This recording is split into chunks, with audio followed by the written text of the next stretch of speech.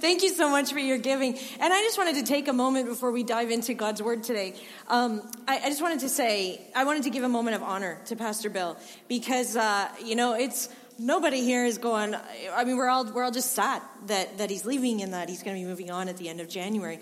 But I think it's fair to retire for a third time when you're 70. I think that's fair. And but I really want to say this man here has been one of my top 3 heroes in the world since I was about 18 years old. And he's just somebody that has championed so many people and encouraged so many people and led so well and done amazing things. And God has been at work through him. And he's been just somebody that's constantly an encouragement and a mentor to so many. And I'm sure will continue. And so, we'll do something when we get nearer the time when you're leaving. But can we at this moment just thank him for all that he's done? Can we do that?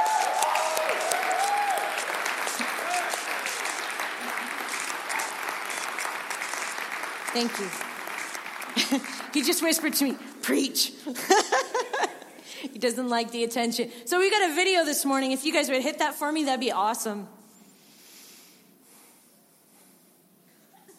It's coming. On the first day of Christmas, my true love came to me, a dry brown Christmas tree.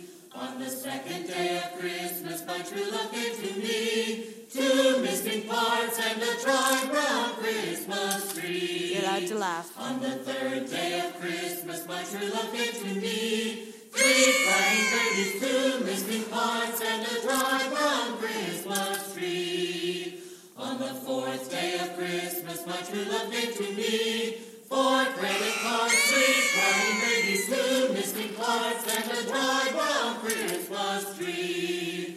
On the 5th day of Christmas, my true love gave to me 5 extra pounds. 4 credit cards, 3 crying babies, 2 missing parts, and a dry brown Christmas tree. On the 6th day of Christmas, my true love gave to me 6 crazy in-laws, 5 extra pounds. 4 credit cards, 3 crying babies, 2 missing parts, and a dry brown Christmas tree. On the 7th day of Christmas, my true love gave to me 7 Christmas parties, 6 crazy in-laws, 5 extra pounds. 4 credit cards, 3 crying babies, 2 missing parts, and a dry brown Christmas tree. On the 8th day of Christmas, my true love gave to me 8 bags are missing, 7 Christmas parties, 6 crazy in-laws, 5 extra pounds. 4 credit cards, 3 crying babies, 2 missing parts, and a dry brown Christmas tree. On the 9th day of Christmas, my true love gave to me 9 broken presents, 8 bags are missing, 7 Christmas parties, 6 crazy in-laws, 5 extra pounds. 4 credit cards, 3 crying babies, 2 missing parts, and a dry brown Christmas tree. On the 10th day of Christmas, my true love gave to me 10 cars are honking, 9 broken presents, 8 bags are missing, 7 Christmas parties, 6 crazy in-laws, 5 extra pounds. 4 credit cards, 3 crying babies, 2 missing parts, and a dry brown Christmas tree. On the 11th day of Christmas, my true love gave to me 11 shoppers fighting, 10 cars are honking, 9 broken presents, 8 bags are missing, 7 Christmas parties, 6 crazy in-laws, 5 extra pounds. 4 credit cards, 3 crying babies, 2 missing parts, and a dry brown Christmas tree. On the 12th day of Christmas, my true love gave to me 12 dozen cookies, 11 shoppers fighting, 10 cars are honking, 9 broken presents, 8 bags are missing, 7 Christmas parties, 6 crazy in-laws, 5 extra pounds. 4 credit cards, 3 crying babies, 2 missing parts, and a dry brown Christmas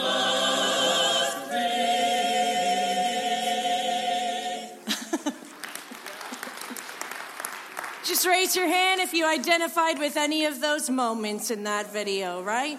And the other half of you, you're lying. Okay. Christmas can be a little bit crazy, right?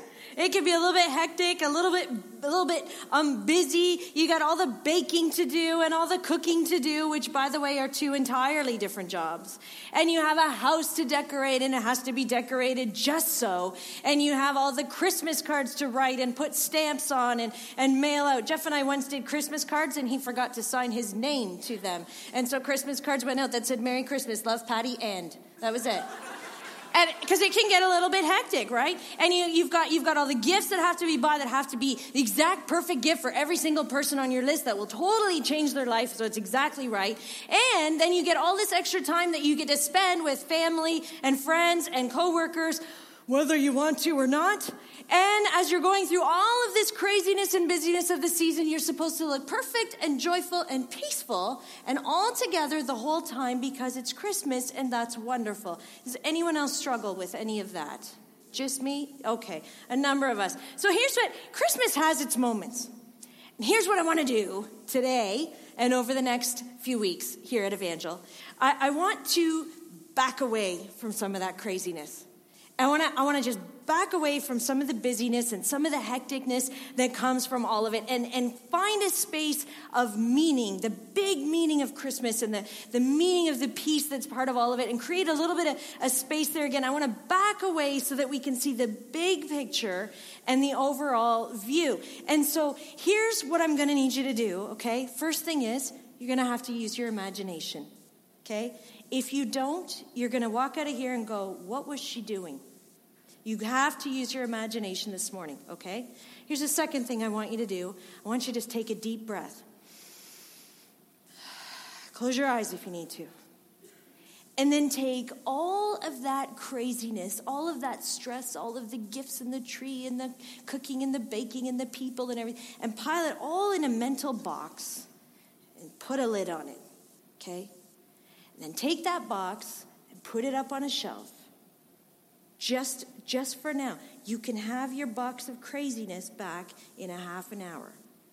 But just for half an hour, take that box and put it on a shelf and let your imagination go, because we're going to back up and we're going to look at the picture of Christmas, of all that it is, and we're going to back up so far that we're looking at it from the angel's point of view. Ready? There's different Christmas carols that speak to that. We sang some of that this morning about the angels and angels we've heard on high and Hark the Herald Angels and different Christmas carols that talk about that. My favorite Christmas carol really helps me to imagine the big story of Christmas. And when I sing it, I like to sing it really quietly, because it helps me imagine as I go. And the pictures that are within this Christmas carol, they remind me of the wonder and the beauty and the depth of Christmas. And it invites me into the story and into the huge picture of it all. Oh, little town of Bethlehem, how still we see thee lie. It's just a little town. It's just a little town in darkness. I love a town when it's in darkness, quiet at night, or in the pre-dawn stillness. You know, since we've moved back to Montreal, I've been trying. I haven't succeeded very much yet, but I've been trying to get back into the rhythm of running. And when I'm on with running, I like to be out in the pre-dawn darkness. I like to be out when the city's still asleep and everybody's just quiet. There might be one or two other people out there, but mostly it's sleeping, and all I can hear is the sound of my own shoes on the pavement or the sound of me breathing. That's all I can hear. There's this quietness and there's this peace that goes with that, and also this sense of silent alertness if you pay attention. Above thy deep and dreamless sleep, the silent stars go by. Picturing it? Sometimes in the middle of the night or in the early morning before dawn hits, it's easier to get a sense of eternity. It's easier to get a sense of God's presence when you look up at the stars and you realize that life is so much bigger than all the busyness. And in the heavenlies, there's this broader view. The angels have a broader view of what's happening here on this planet than we do. Because look what the third line says. Yet in thy dark streets shineth the everlasting light. See how it draws you in? See how it pulls you in? There's a whole story. It's not just a baby. There's a whole story, and it's from a heavenly point of view, and it starts with, in the beginning.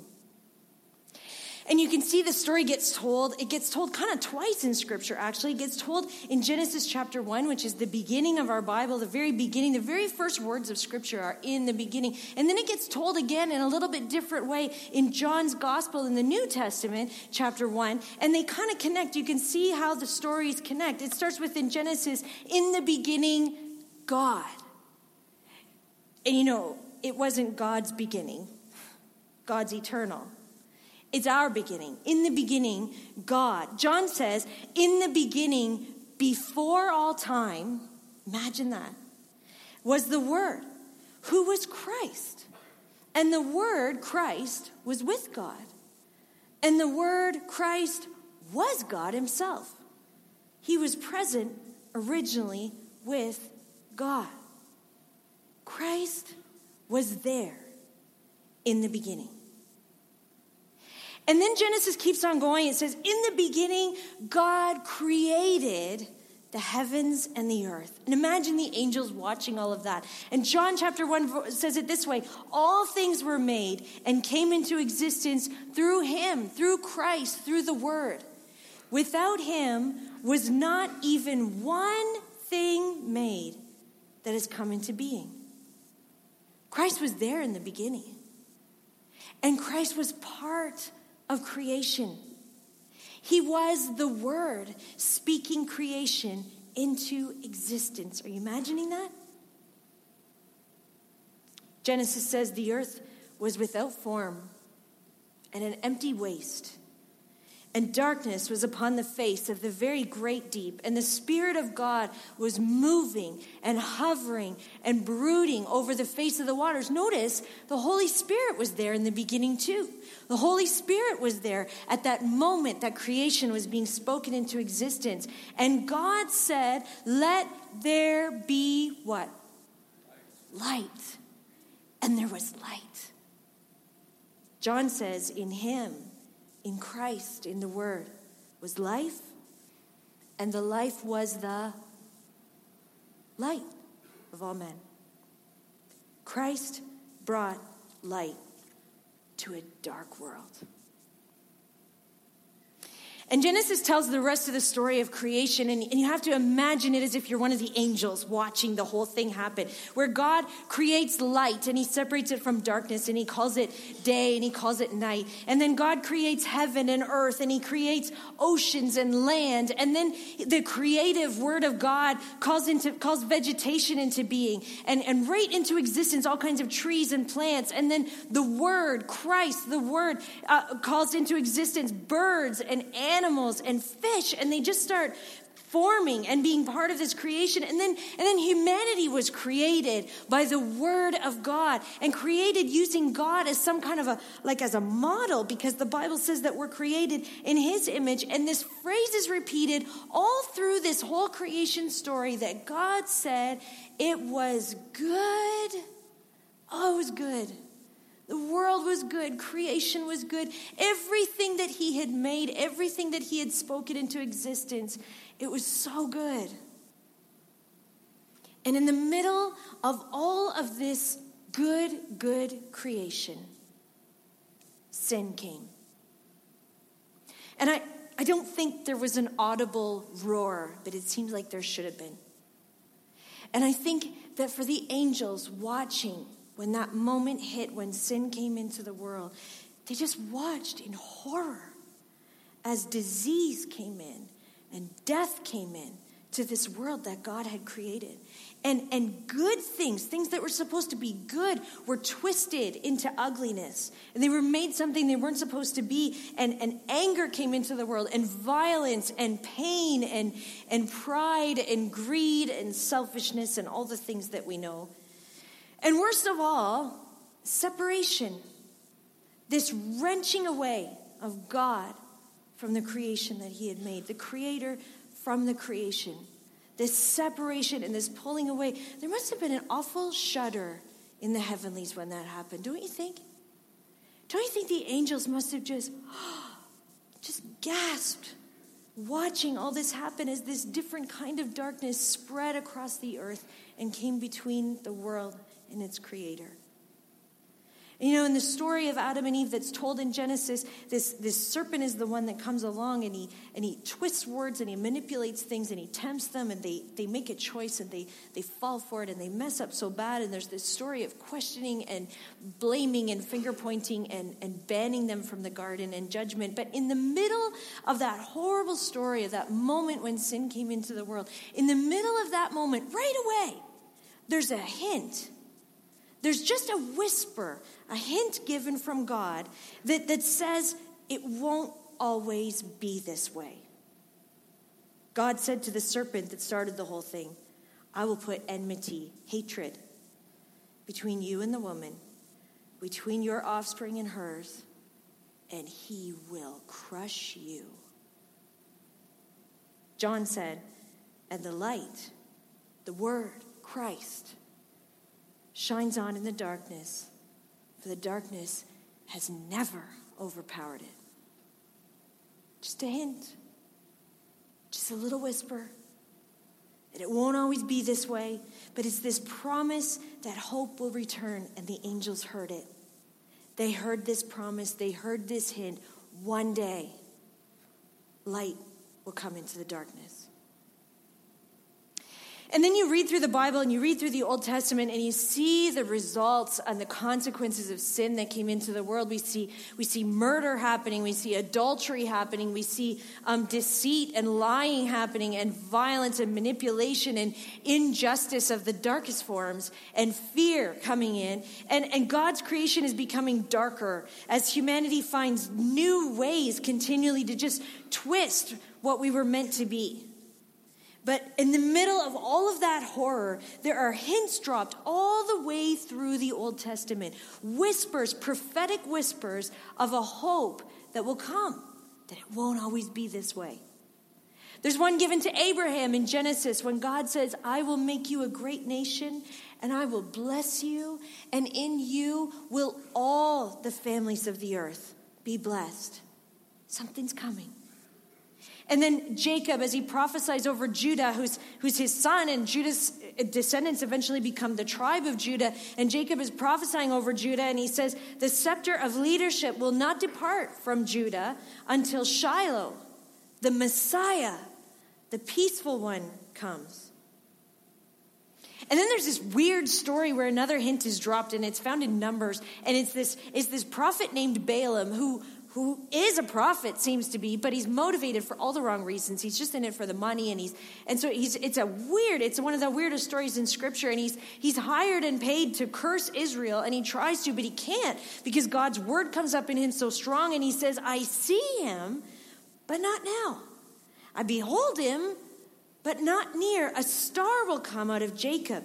A scepter will rise out of Israel, and he will crush the enemy.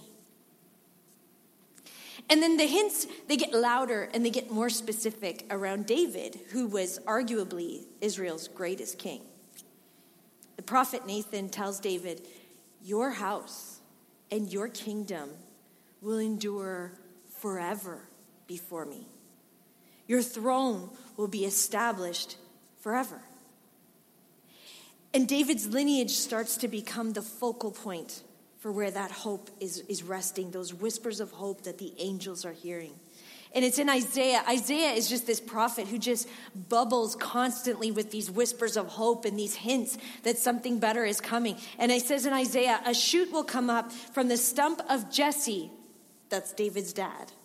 A shoot will come up from the stump of Jesse. From his roots, a branch will bear fruit. The Spirit of the Lord will rest on him. The Spirit of, say it with me, wisdom, understanding, counsel, power, knowledge, and fear of the Lord. And he will delight in the fear of the Lord, it says. In that day, the root of Jesse will stand as a banner for the people. The nations will rally to him, and his place of rest will be glorious. And then Isaiah, he just keeps on going because he's just bubbling over with these various hints and moments about something that's coming. And he says in Isaiah 7, the Lord himself will give you a sign. Behold, the young woman who is unmarried and a virgin shall conceive and bear a son, and shall call his name, what? Emmanuel. It means God with us.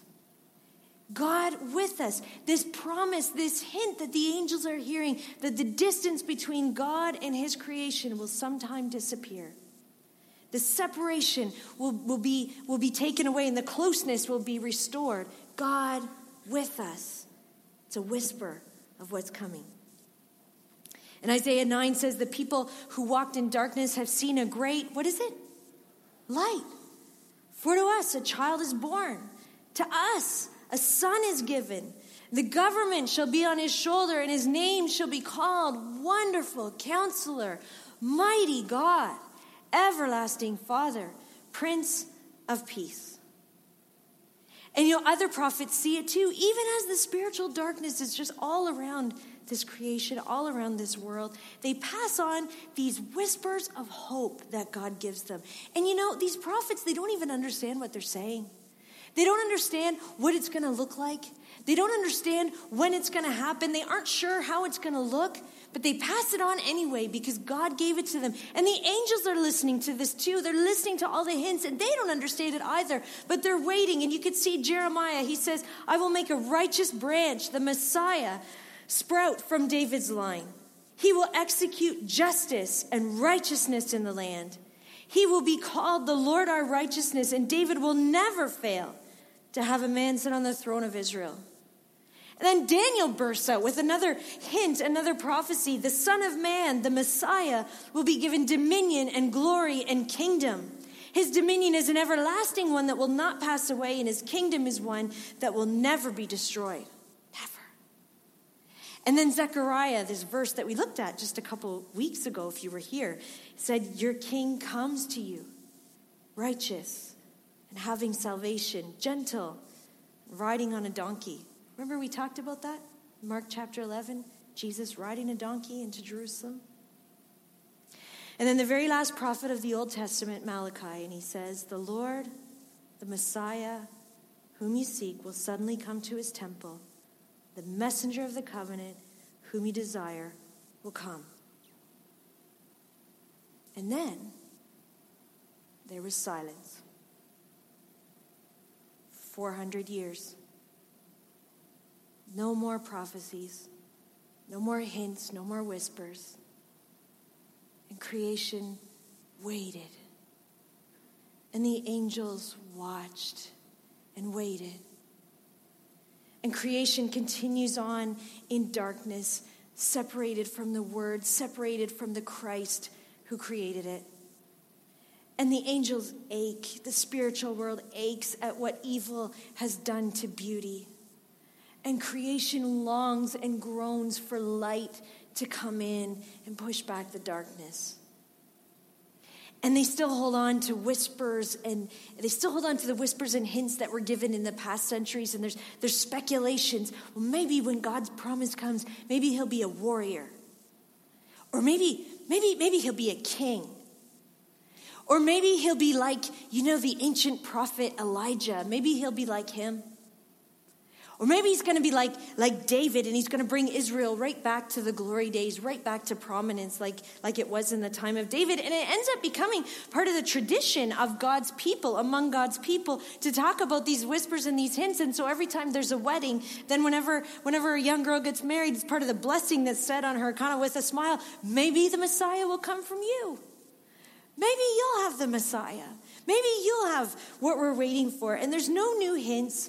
There's just these past whispers swirling around, the promising hope, but never saying when or how or what it's going to look like.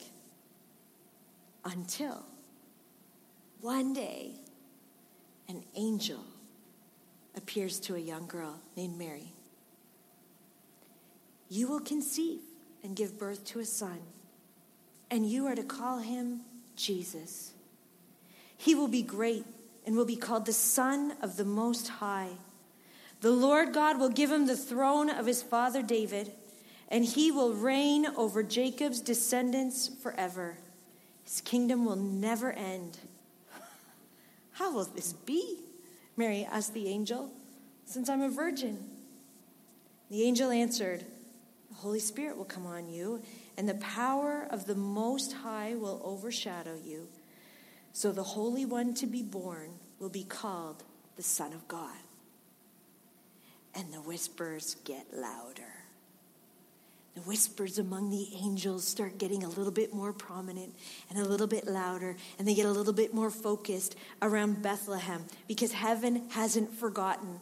The angels haven't forgotten that God had promised way back in the beginning when everything went so horribly wrong. God had promised that it wouldn't always be this way, but there would be hope and something would change and light would come to the darkness. And the angels remember the prophet Micah in the Old Testament who said, but you, Bethlehem, although you're small in Judah, out of you will come one who will be ruler over Israel. What was that line? In that sleepy little town where everybody was sleeping, the stars are shining overhead. Yet in thy dark streets shineth the everlasting light.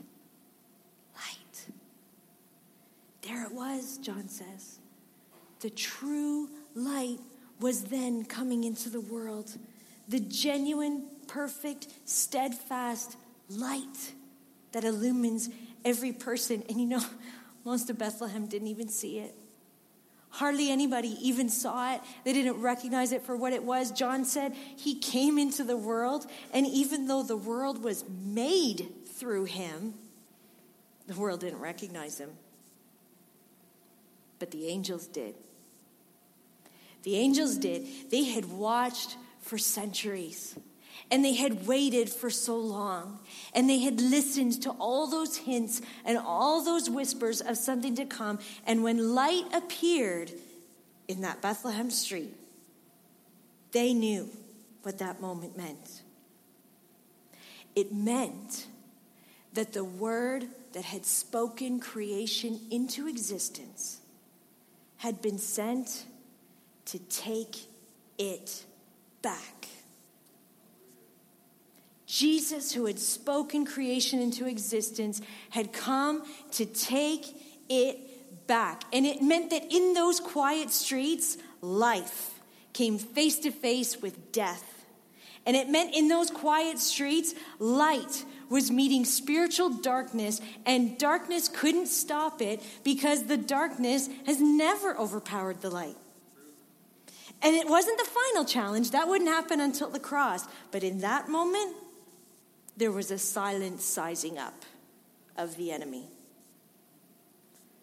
The hopes and fears of all those years are met in thee tonight. Isn't it amazing that something so huge can happen so silently? I mean, no wonder the angels sang when they got to the shepherds, God had just snuck into Bethlehem. And nobody even noticed, but they did. And the thing that the shepherds saw of angels singing, that was the tiniest little glimpse of what was happening across the heavens, because they had been waiting and waiting centuries for this to happen. All those hints, all those whispers, all those promises through all those years. And creation itself hadn't even really understood any of it, because all we ever knew was darkness. That's all we knew. And yet those hints and those prophetic words had stirred something up in creation, had stirred something up in us, longing for something, waiting for something, this unnamed desire, this unspoken plea, and they didn't even know what it was about, but there was this longing for something. It was hope. It was hope that came that night. It's not just a baby. It's not just a story of a baby. Hope had come in that moment. Eternal light started shining in those dark streets in Bethlehem, promising a renewal of everything that sin had corrupted, and promising a healing and a restoration of everything that evil had broken, and promising a straightening out of what sin had twisted, promising life where death had come, and promising that God's promise was being fulfilled. Hope. And today, here, in this space where we live now,